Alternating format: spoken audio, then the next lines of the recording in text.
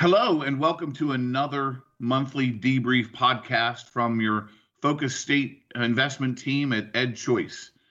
This is a roundup of what happened in April in states with school choice activities. And we've already talked this year about some of the incredible wins, particularly in West Virginia, that passed a nearly universal bill for all families in public schools and potentially all families in the state to be able to get an education savings account. April was no different with this growth of universal choice. And I'm going to take the privilege of the moderator to start here and talk about our home state of Indiana. So as we headed into April, the Indiana budget was going to be full of school choice fights and full school choice bills. And the revenue forecast came in with an extra $2 billion in the bank. And that led to an amazing, amazing expansion of our Indiana scholarship program. So let me tell you just what we've done here in the state of Indiana in April. So as everyone knows, we already have the Choice Scholarship Program, which allows every family who earns up to 150% of free and reduced price lunch to receive a scholarship worth either 50%, 70%, or 90% of what the state would spend on their children. Sound confusing? Well, it was. So what ended up happening in the budget is the Choice Scholarship Program now expanded to 300% of free and reduced price lunch. That's basically $145,000 for a family of four. It's almost 80% of all families in the state, and it's almost 1 million children. It's nearly universal in its scope. Additionally, it's unfair that some children get 50% of what the state would spend, and some get 70%, and some get 90%. So we changed it so that every single family gets 90% of what the state would spend on their child. This is a dramatic increase and makes Indiana's Choice Scholarship Program, without a doubt, the largest income-based scholarship program in the country. We also added another pathway to the program, including foster care kids. But we're not done there in Indiana. Indiana also passed a small special needs education savings account bill. It's a $10 million program, so it's not big, but it's a start that will allow special needs families to be able to get all of their money to customize their child's education. And in addition, we included support for charter schools to the tune of $1,000 per year in the first year of the budget and $1,250 per year in the second year of the budget to offset their loss from property tax since they don't get any. So all that, and we funded K-12 education more than it's ever been funded in history. So Indiana has shown how you can take the lead on school choice, how you can fund schools. And our legislature also tied the idea of funding schools and school choice to paying teachers more. So this state was really on the vanguard this year, along with West Virginia, and we're really excited about what happened in our home state, and we'll look forward to seeing the growth here. But for all of those of you out there who've been supporting Indiana and our work here for a long time, thank you. But Indiana wasn't the only state to go forward this year, and in fact, this month, right? So Jason, I'd love to hear you talk about some of your states, some of the big wins, some of the small wins, and some of the expansions. Yeah, well, like you said, it's the year of educational choice. States are still chugging along. It's been really incredible so far. We have 9 states that have passed a new or expanded educational choice program. We've got 4 new programs. 3 of those are ESAs. There are 10 expanded programs. I mean, it's incredible progress this year. And in this past month, I would say the biggest victory was probably HB 7045 in Florida. There were a few different competing bills to do different things that I think we've talked about in previous podcasts. The one that ultimately was sent to the governor's desk, it raises the income thresholds for the state's tax credit scholarship program, which is the largest in the country. It already serves more than 100,000 low and middle income students, and also raises the income threshold for the school voucher program that they have as well.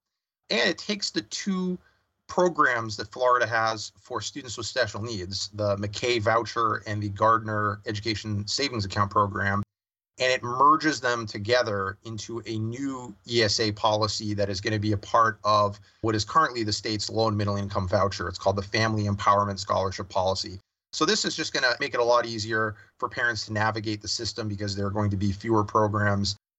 And it also, like I said, it expands the eligibility for these programs. So this is really some incredible improvement. And it's worth noting that all of these programs in Florida have escalator clauses so that they automatically grow over time to meet families' needs. Another state that we're really excited about is Montana. They passed HB 279. That's a bill. It makes a number of important tweaks to the state's tax credit scholarship program. Their tax credit scholarship program is technically speaking, it is universal. Everybody is eligible to receive a scholarship. However, it was very poorly designed so that donors to the scholarship organizations could only get a tax credit of up to $150, which meant that you needed, a dozen people just to fund, one scholarship. It was very frustrating for them. And this is the one that went all the way up to the U.S. Supreme Court in the Espinoza decision. But there were only a handful of families that were actually receiving scholarships. Now they have raised that per donor cap from $150 to $200,000. So it's going to be a lot easier for the scholarship organizations to actually raise money and to fund families. They've also increased the escalator. Previously, if they were to hit their cap, which was $1 million, and then next year it'll be $2 million, it would go up by 10%. Now it's going to go up by 20%. So it's going to allow the program to grow a lot faster to meet the needs of families. And we expect that Governor Greg Gianforte is going to sign it, just as we expect that Governor Ron DeSantis in Florida is going to sign the Florida bill as well. 2 other states, Arkansas, passed a new program. It's much smaller. It's a first step for Arkansas. They've been fighting for many, many years to try to get something done. So, we applaud them for getting something done, but obviously they have a lot further to go in Arkansas. It is a new tax credit scholarship policy for low-income families, and they are now the 20th state in the nation to adopt a tax credit scholarship policy. Finally, we had some movement in Minnesota. The Minnesota State Senate, in the education funding omnibus bill, HB 10065, they amended it to include an education savings account policy for low and middle income families. The House did not concur, so now the Minnesota House and Senate are going to be negotiating over the budget, and we'll see what happens. But we still have a whole bunch of other states out there that are making progress and still have some bills that are live. So that's, again, great progress in the United States. And, all the way from Florida's incredible expansion, and Florida and Indiana keep duking it out for highest income level and fastest program. Arkansas joins the fold, and Montana sets the framework to even get bigger and more universal. That's great. Unfortunately, as you know, there's states that are no longer in play. And we're going to turn to our State Relations Director, Lauren Hodge, to talk about some of those in the Deep South about while there's still efforts around, there's not a lot on the horizon in some of her states. So, Lauren, go ahead and talk about North and South Carolina and others, please. Absolutely. Thanks so much, Robert. So I think we see, the southern states winding down their sessions and really kind of trying to get their heads around what was an absolute crazy legislative session around the country, I think, as we dealt with not only, COVID and budgets and everything else. So we're seeing some states wind down. We're still watching a few of them, and we'll start at the Carolinas. So South Carolina does have an education savings account. That's HB 3976, a bill that they have put in, and that would be for a low-income program that I think the value is around $6,500 for that education savings account. Eligibility would be for low-income families and a couple of other possible carve-outs. We're watching that one, but it's not had much movement. If we head up north to North Carolina, where there has been some movement and still is some possibilities there, HB 32 did cross over from the House over to the Senate. That bill we've talked about a little bit previously. It has a host of changes to the programs that are already in existence in North Carolina. The list of the changes to the programs is actually pretty numerous. I'll highlight just a couple for the purpose of this podcast. Probably the biggest one is the change from a set amount of the scholarship value, which they've had around $4,200, a set amount for their choice programs, to being a percentage of the actual state funding for that child. So I believe in HB 32, you have in year one, 70% of that state funded percentage, and then 80%. So that'll expand the value of the actual scholarship dollars and allow families some more options and some more purchase power in that state. Also included in that bill is the consolidation of the two special needs choice programs that are in existence in North Carolina into one program that is an education savings account. So for those of you that are familiar with North Carolina, you know there's two choice programs specifically for special needs. There's one that's a voucher and there's one that's an education savings account. What the bill's contemplating is combining those two programs into one supercharged special needs education savings account so that those parents can customize their child's education in the way that works best for that child's special needs and special abilities. The third state I just highlight for the podcast that did introduce an education savings account bill would be Alabama, and that would be HB 633. They introduced it actually pretty recently in April, and it would create the state's first education savings account. Eligible students on this program are for students who are children of active duty military, students with individualized education plans, IEPs, 504s, or foster children. So it wouldn't be a low-income program, but it would be a program carved out for a special needs population and also children who are dependents of military parents or the foster care system. The amount of that scholarship would be 95% of the state base amount per pupil, so a pretty high value for that actual education savings account potentially. So we'll be watching these, as things wrap up, we'll see where things go, but hopeful that some of these states can increase their opportunities for all children in the states. If we've learned nothing else from the past 18 months, it has been just how important meeting children's needs are, and that every child is at a different place and learns in a different way. So hopefully these states will join the trend, and we'll see what happens next. Progress is sometimes slow, but it's still progress. And that's what you're reporting in those states. There's still progress being made. There's still educational efforts going on. There's still a demand from parents to try and figure out how to get more options. So it's great to hear that there's still being progress made in those states. And we're excited at EdChoice to continue supporting them. But there's also a lot of states still in play and even more likely to get things done at the end of this year. So now we're going to turn to Jordan, who has got a bunch of states that are in play that he'd like to talk about and share with you on our April Debrief podcast. Yeah, Robert, as you mentioned, session is not over for everyone. There are still states churning along. And just recently this month, Iowa had some movement on a piece of legislation, and that was House File 847. In that piece of legislation, there is an expansion of the current tax credit program in Iowa, and that's the school tuition organization tax credit. And what that would do is that would raise the cap from $12 million to $20 million. So that's a pretty significant increase in the cap, along with an improvement from the credit for donors from 0.65 of their contribution, or 65%, to 75% of their contribution. So there's also that language to help encourage donations along with the cap increase. Additionally, in that piece of legislation, there's language for the individual tuition textbook tax credit program. So in that program, what's essentially in that language, what's going to happen for that program is that instead of 25% of your first $1,000 being honored with the tax credit of that value, you get 25% of the first $2,000 spent. So essentially you get a credit return now of a maximum of $500 opposed to $250.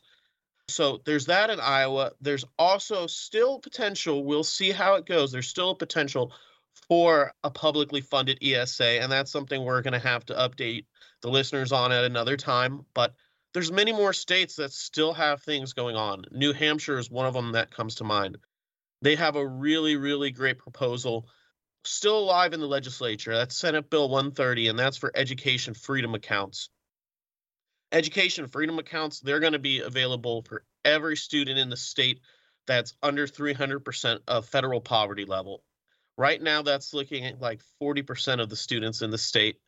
That's an average account of $4,800, and it would be a really great addition to the current tax credit program in New Hampshire. What I found really interesting about this program is that it's also available to current public and private school students. So there's no prior public requirement. So everyone just keep your eyes out for New Hampshire. They have great things going on there. And then on the horizon, there's Pennsylvania.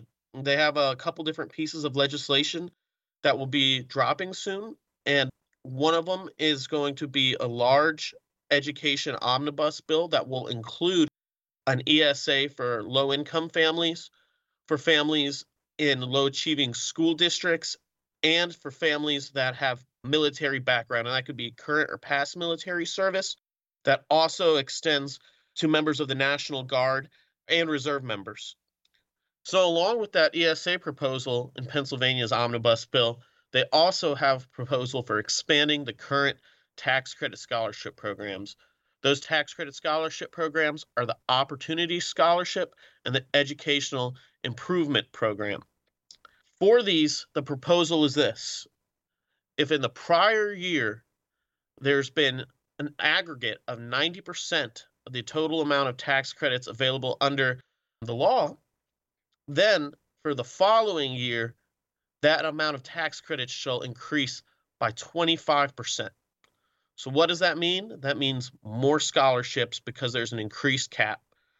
Currently, the Educational Improvement Tax Credit Program has a $185 million cap, while the Opportunity Scholarship Tax Credit Program has a $55 million cap. So if 90% of those dollars can be raised, there will be a total of a 25% increased cap to those programs. Just another way that students can have more educational opportunity and have access to the resources they need. Other than that, there's still the opportunity in other states to see legislation pop up, but those are some of the states that we've been really looking at that they are still fighting and parents are still advocating during sessions. So hopefully we'll be hearing more great things from these states next time we jump on this podcast. You know, it's really nice and exciting to get to a point, and I'm sure our friends in the charter movement must love this, that every state has some version of charter schools almost, except maybe one or two, I can't remember right now. But even West Virginia got charter schools, and even Kentucky got some version. Very, very poor bills, but it's nice to see, you know, we want the good choice bills to pass, but it's also nice sometimes to see that map fill up. And look, the map is filling up. We have so many states that have seen the growth of school choice and seen them introduce and enact school choice, and it doesn't look like it's going to stop. And that's just because parents want it, right? We all know this. Parents and teachers and society wants to get a better educated society so that we can have more successful lives and our society can continue to flourish. So great roundup of so many things going on in the states. I guess I want to do a quick roundup for each of you in 5 words or less. What do you think the end of the year will look like? Go, Jason. Huge. I'll give this prediction. It's not 5 words or less, but I think that there will be at least 15 states that have passed a new or expanded program, and I think there will be at least 5 new ESAs. We already have 3 new education savings accounts policies. I think we're going to have at least 5 new ones, which means that 2021 will have doubled the number of ESAs. That's incredible. Jordan, 5 words or less. The year of school choice. That's what I'm thinking about. Like Jason touched upon, so many programs. This year's really been the year of school choice, and it's truly exciting. That's Educational great. choice. Educational choice. Both of you can't keep to 5 words. Let's see if Lauren can keep to 5 words or less. Leave it to the lawyer to follow the brief. More hope for more families. Okay, I love that. Your hope for more families. That's great. Look, we're excited at EdChoice on how things are going. We're looking forward to the end of the year and for next year.